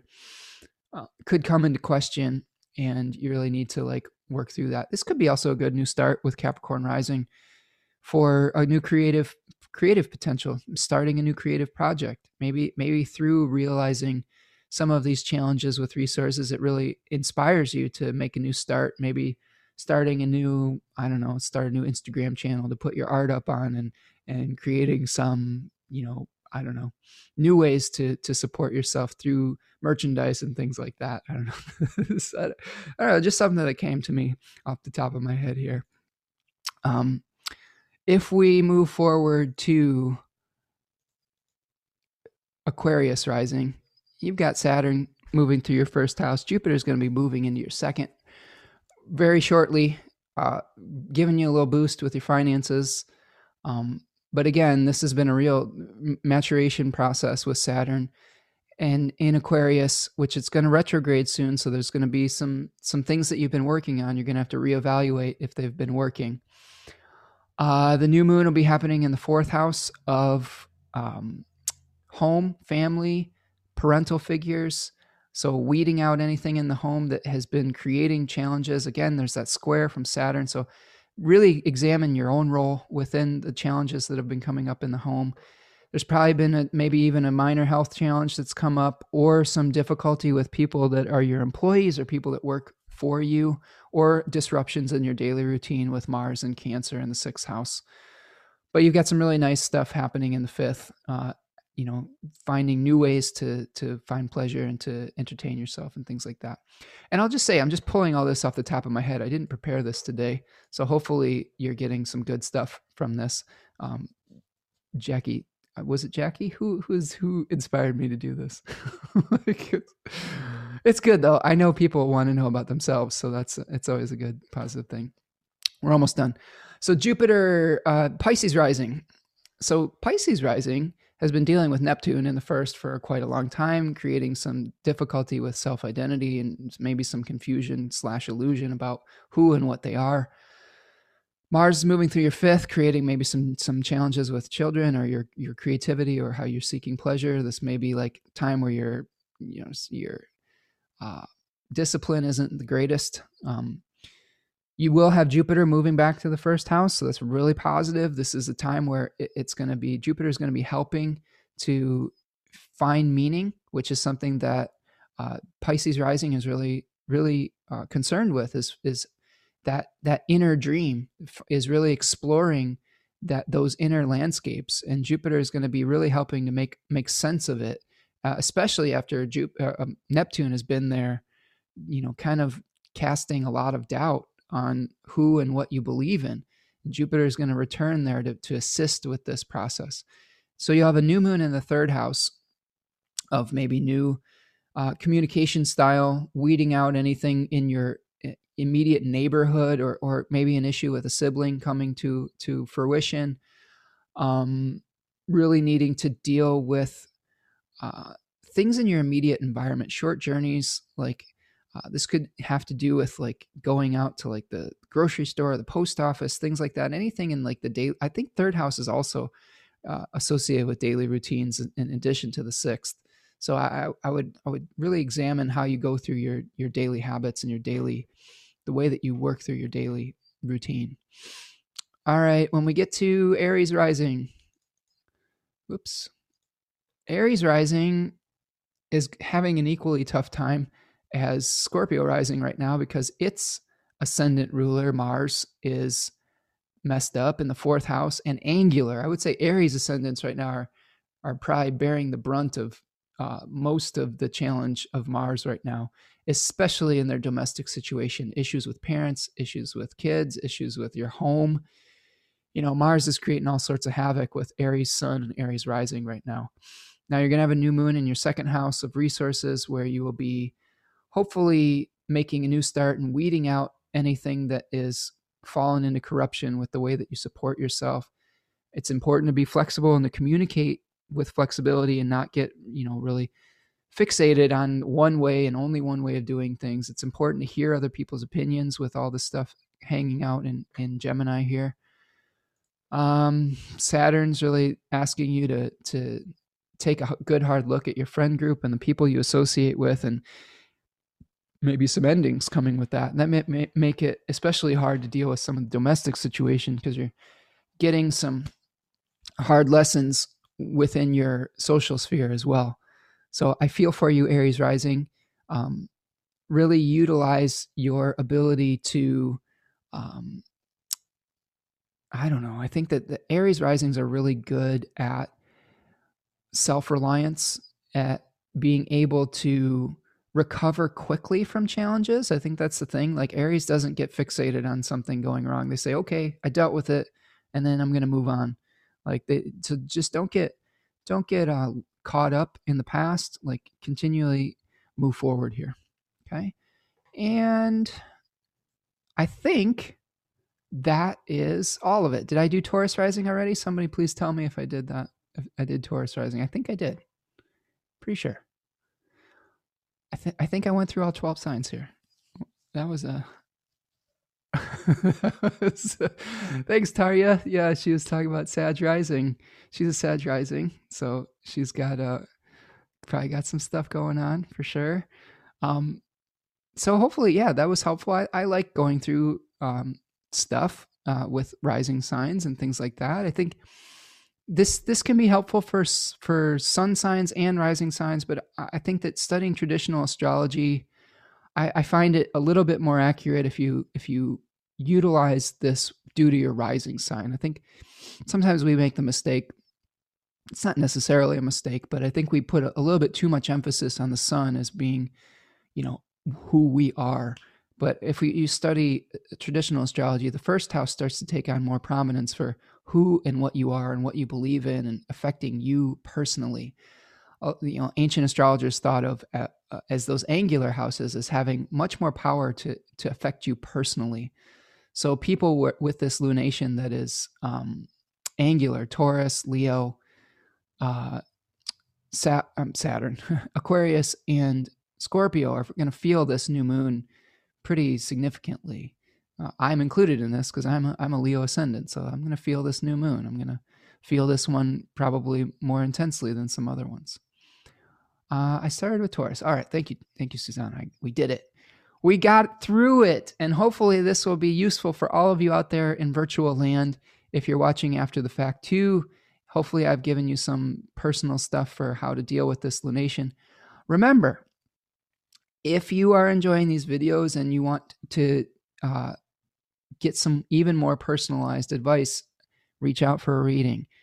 I can only do very general things when I don't know what's going on with your particular chart, because there are going to be differences that come up with the planets making conversations and interactions with your personal planet. So those were very, very general themes for each rising sign, but everyone's going to have a different manifestation of this based on the interaction with your own chart.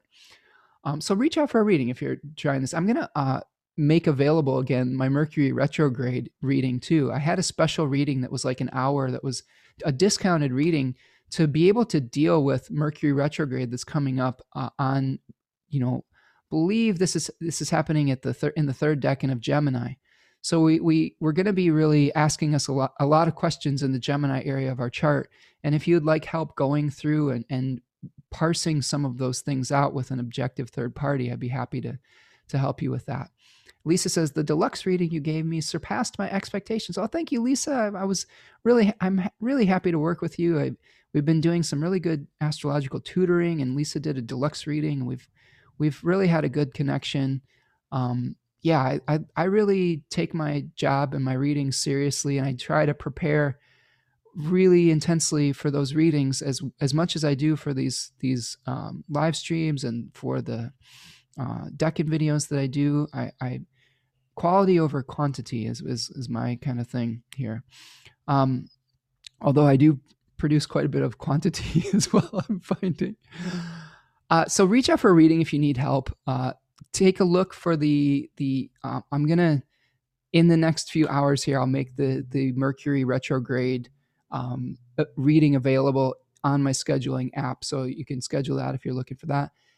If you are enjoying what I'm doing here, we're gonna put a wrap on this. Make sure you hit that like button. That's the easiest thing that you can do to make this go out to more people in the algorithm. Subscribe to the channel if you're not a subscriber. Thank you for being here. If you're brand new, I think that leave me a comment, even if you're looking at this after the fact, that can help. If you want to support the work that I do, if you enjoyed this live stream, a way that you can contribute materially is going to buymeacoffee.com or my Venmo or whatever, and making a little donation for the time that I've spent with you today here. That always is super appreciated, and it helps me to give me time to keep the lights on and do the research that I need to do these videos. I really appreciate all of your help and donations that you've been making over the course of the last few months. It's been really inspiring to see that there is like this energy exchange with people. Lisa says, I enjoyed the info on the houses that are blind spots due to aversion. Yeah, that's something I've been really working with lately with clients, is really trying to help people with, this kind of Eight of Swords energy, right? If the Lord of your particular house does not witness, it usually is a sore spot that we need to take extra energy to work through. And this whole concept with Martine Hermes about really looking to the exaltation Lord can really be helpful. But everybody's probably going to have a house that they have a complete blind spot. And it doesn't mean that you're a bad person. It just means that you may have to put extra energy to make that house successful. And I have this. My first house has no Lord witnessing it. And my 11th house has nothing witnessing it. So I even though I have Venus in my 11th house, which is helping, I have to work hard with groups. I have to work hard with figuring out who I am and say, what is Spencer? Is he a musician? Is he an astrologer? Is he a gardener? Or what is this person that is called Spencer Michaud in this flesh suit? And, but again, I really enjoy helping people to figure out how to find solutions to these challenges. I'm very solution orientated, and I try to be very practical with my advice. So again, reach out for a reading. If you are needing extra help during this eclipse period that may be coming up, I do have availability on Mondays and Tuesdays, but I'd be more than happy to open up other days of the week. If those days don't work for you, just send me an email, spencermichaudastrology@gmail.com. All right. Ooh, maybe a specific reading for houses in aversion and how to mitigate. I like that. Lisa, you have good ideas. That is a great idea. The aversion reading. I'm going to do that. That's a great idea. So, see, you put things out there and you let things come to you, and everybody benefits. All right, my friends, we're hitting the 2-hour mark here. This was an awesome conversation. We tried some new things today. I wish you a lot of luck with the Taurus new moon. Thank you for showing up on a Monday. And, a lot of the people here are loyal followers and have been really great participants over the past months and years. And I really appreciate all of you and you continuing to show up. We've really started to craft a really nice community here.